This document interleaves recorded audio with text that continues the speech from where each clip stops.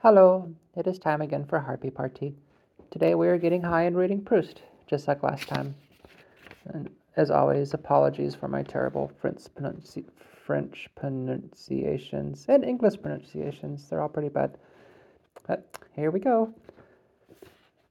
That day, as for some days past, St. Loup had been obliged to go to Doncieres, where, until he returned there for good, he would be on duty now until late every afternoon. I was sorry that he was not at Baalbec.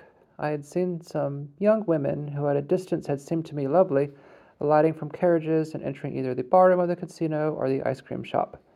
I was going through one of those phases of youth, devoid of any particular love, as it were in abeyance, in which at all times and in all places, as a lover the woman by whose charm he is smitten. I don't know if that makes sense. We desire, we seek, we see beauty, capital B. Let but a single flash of reality, the glimpse of a woman from afar or from behind, enable us to project the image of beauty before our eyes, and we imagine that we have recognized it, our hearts beat, and we will always remain half persuaded that it is she, capital S, provided that the woman has vanished. Provided that the woman has vanished. It is only if we manage to overtake her that we realize our mistake. And that was one fucking sentence. I hate Proust. Moreover, as I was becoming more and more unwell, I was inclined to overrate the simplest pleasures because of the very difficulty of attaining them. I seemed to see charming women all around me, because I was too tired, if it was on the beach, too shy, if it was on the casino or at a pastry cook's, to go anywhere near them. And yet, if I was soon to die, I should have liked to know beforehand that the prettiest girls that life had to offer looked like at close quarters. In reality, even if it should be another than myself, or no one at all who was to take advantage of that offer, I did not, in fact, realize that a desire for possession underlay my curiosity. I'm sorry, I'm doing really bad today. I should have had the courage to enter the barroom if St. Loup had been with me. Left by myself, I was simply hanging about in front of the Grand Hotel until it was time for me to join my grandmother, when, still almost at the far end of the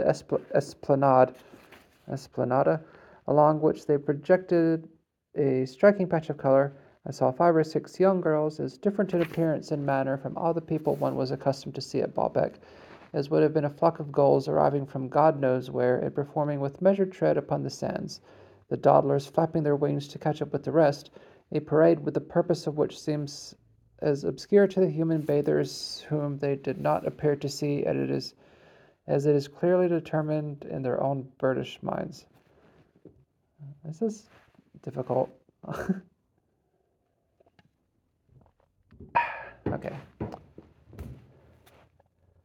One of these unknown girls was pushing a bicycle in front of her. 2 others carried golf clubs, and their attire generally was in striking contrast to that of the other girls at Baalbec, some of whom, it was true, went in for sports, but without adopting a special outfit. It was the hour at which ladies and gentlemen come out every day for a stroll along the front, exposed to the merciless fire of the lorgnette fashioned upon them, as if they had each borne some disfigurement which she felt it her duty to inspect in its minutest details, by their senior judge's wife, proudly seated there with her back to the bandstand, in the middle of that dread line of chairs in which presently they two, actors turned critics, would come and establish themselves, to scrutinize in their turn the passing crowds. All these people who paced up and down the esplanade, reeling and lurching as heavily as if it had been the deck of a ship, for they could not lift a leg without at the same time waving their arms, turning their heads and eyes, squaring their shoulders, compensating by a balancing movement in one side for the movement they had just made on the other, and puffing out their faces, pretending not to see, so as to let it be thought that they were not interested in them, but covertly eyeing, for fear of running into them, the people who were walking beside or coming towards them, did in fact bump into them, become entangled with them, because each was mutually the object of the same secret attention veiled beneath the same apparent disdain, love, and consequently fear, of the crowd being one of the most powerful motives in all human beings, whether they seek to please other people or to impress them, or to show that they despise them. In the case of the solitary, even if his seclusion is absolute and lifelong, it is often based on a deranged love of the crowd, which so far overrides every other feeling that, unable to win the admiration of his hall porter, of the passers-by, of the cabman he hails when he goes out, he prefers not to be seen by them at all, and with that object abandons every activity that would oblige him to go out of doors. Holy fuck. Okay, I'm going to read that sentence again, just that one sentence, because I did not do it justice, and I want you guys to understand what I'm dealing with in reading this fucking Proust. Okay, I think I found the beginning of the sentence. And there's a couple dozen commas and shit. Okay, here we go. All these people who paced up and down the esplanade, reeling and lurching as heavily as if it had been the deck of a ship, for they could not lift a leg without at the same time waving their arms, turning their heads and eyes, squaring their shoulders, compensating by a balancing movement on one side for the movement they had just made on the other, and puffing out their faces, pretending not to see, so as to let it be thought that they were not interested in them, but covertly eyeing, for fear of running into them, the people who were walking beside or coming towards them, did in fact bump into them, become entangled with them, because each was mutually the object of the same secret attention veiled beneath the same apparent disdain, love, and consequently fear, of the crowd being one of the most powerful motives in all human beings, whether they seek to please other people or to impress them, or to show that they despise them. In the case of the solitary, even if his seclusion is absolute and lifelong, it is often based on a deranged love of the crowd, which so far overrides every other feeling that, unable to win the admiration of his hall porter, of the passers-by, of the cabman he hails when he goes out, he prefers not to be seen by them at all, and with that object abandons every activity that would oblige him to go out of doors. That was one fucking sentence. Fuck, I'm too high for this shit. Okay, continuing on. In the midst of all these people, some of whom were pursuing a train of thought, but then betrayed its instability by a fitfulness of gesture, an aberrancy of gaze as inharmonious as a circumspect titubation of their neighbors, the girls whom I had noticed, with the control of gesture that comes from the perfect suppleness of one's own body and a sincere contempt for the rest of humanity, were advancing straight ahead, without hesitation or stiffness, performing exactly the movements that they wished to perform, each of their limbs completely independent of the others, the rest of the body preserving that immobility which is so noticeable in good waltzers. They were now quite near me. Wow, that is the shortest sentence I've read yet. They were now quite near me. Although each was of a type absolutely different from the others, they all had beauty.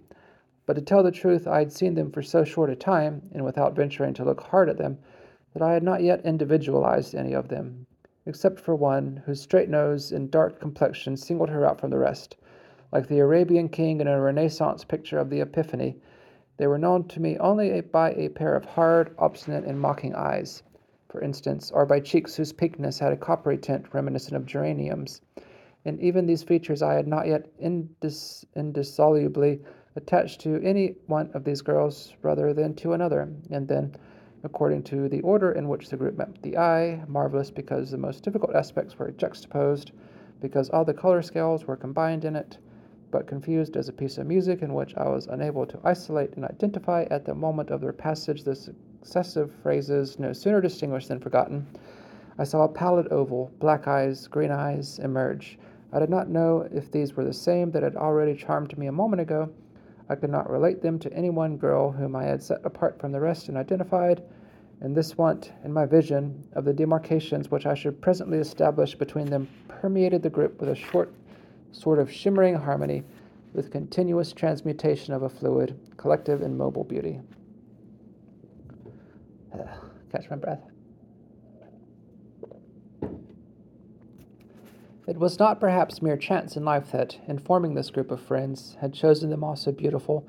Perhaps these girls, whose demeanor was enough to reveal their bold, hard, and frivolous natures, extremely aware of everything that was ludicrous or ugly, incapable of yielding to an intellectual or moral attraction, had naturally felt a certain repulsion for all those among the companions of their own age in whom a pensive or sensitive disposition was betrayed by shyness, awkwardness, constraint, by what they would regard as antipathetic, and from such had held aloof, while attaching themselves conversely to others to whom they were drawn by a certain blend of grace, suppleness, and physical elegance, the only form in which they were able to picture a straightforward and attractive character in the promise of pleasant hours in one another's company. Perhaps, too, the class to which they belonged, a class which I should not have found it easy to define, was at that point in its evolution when, thanks either to its growing wealth and leisure, or to new sporting habits, now prevalent even among certain elements of the working class, and a habit of physical culture to which had not yet been added the culture of the mind, a social group comparable to the smooth and prolific schools of sculpture which have not yet gone in for tortured expression, produces naturally and in abundance fine bodies, fine legs, fine hips, wholesome, serene faces, with an air of agility and guile. And were they not noble and calm models of human beauty that I beheld there, outlined against the sea, like statues exposed to the sunlight on a Grecian shore? Question mark. I forgot where that sentence started. Just as if, within their little band, which progressed along the esplanade like a luminous comet, they had decided that the surrounding crowd was composed of beings of another race, not even whose sufferings could awaken in them any sense of fellowship. They appeared not to see them, forced those who had stopped to talk to step aside, as though from the path of a machine which had not been set going by itself and which could not be expected to avoid pedestrians, and of some terrified or furious old gentleman whose existence they did not even acknowledge, and whose contact they spurned took precipitate and ludicrous flight, they merely looked at one another and laughed. They had, for whatever did not form part of their group, no affectation of contempt. Their genuine contempt was sufficient. But they could not set eyes on an obstacle without amusing themselves by clearing it, either in a running jump or with both feet together, because they were all brimming over with the exuberance that youth so urgently needs to expend that even when it is unhappy or unwell, obedient rather to the necessities of age than to the mood of the day, it can never let pass an opportunity to jump or to slide without indulging in it conscientiously, interrupting and interspersing even the slowest walk. As Chopin was his most melancholy phrase, with graceful deviations in which caprice is blended with virtuosity. The wife of an elderly banker, after hesitating between various possible exposures for her husband, had settled him in a deck chair facing the esplanade, sheltered from wind and sun by the bandstand.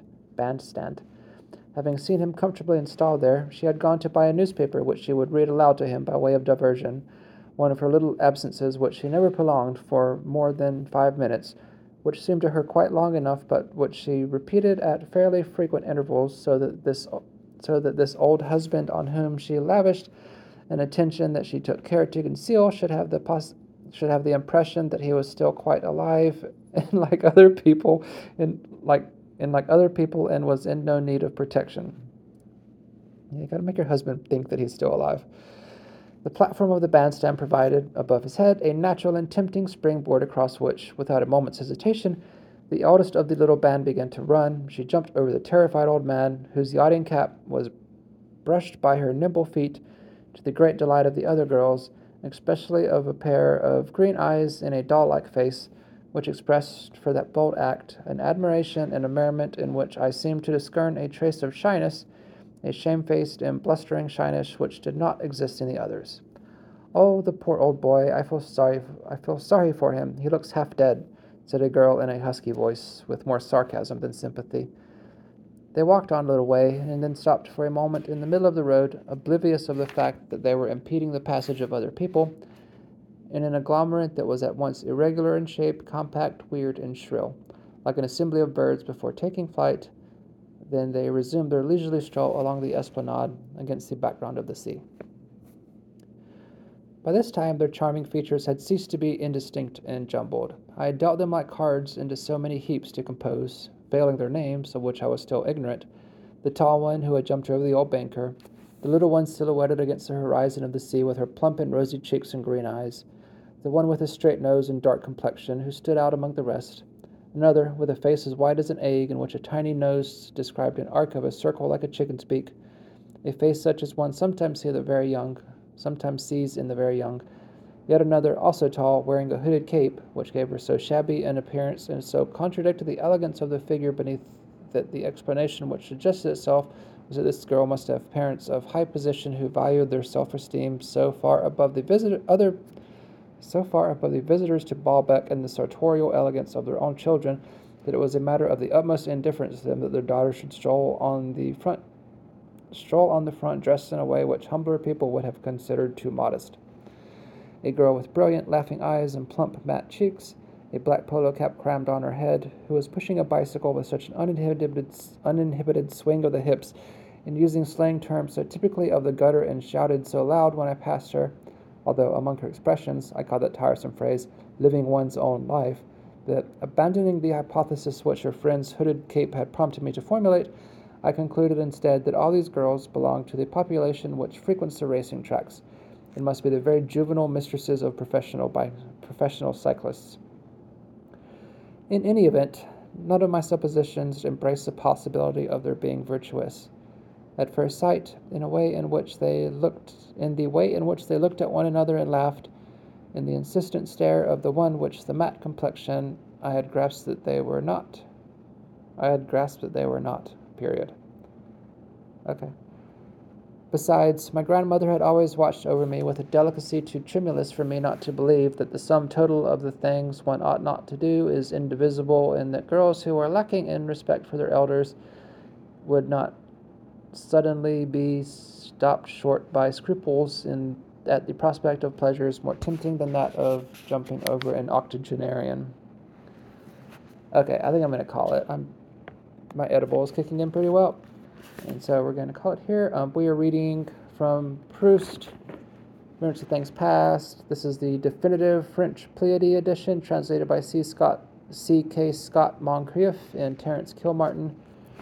This is from Volume 1, Within a Budding Grove, page 845 to 851. We did not get very far. But thank you for listening to Harpy Party, and goodbye.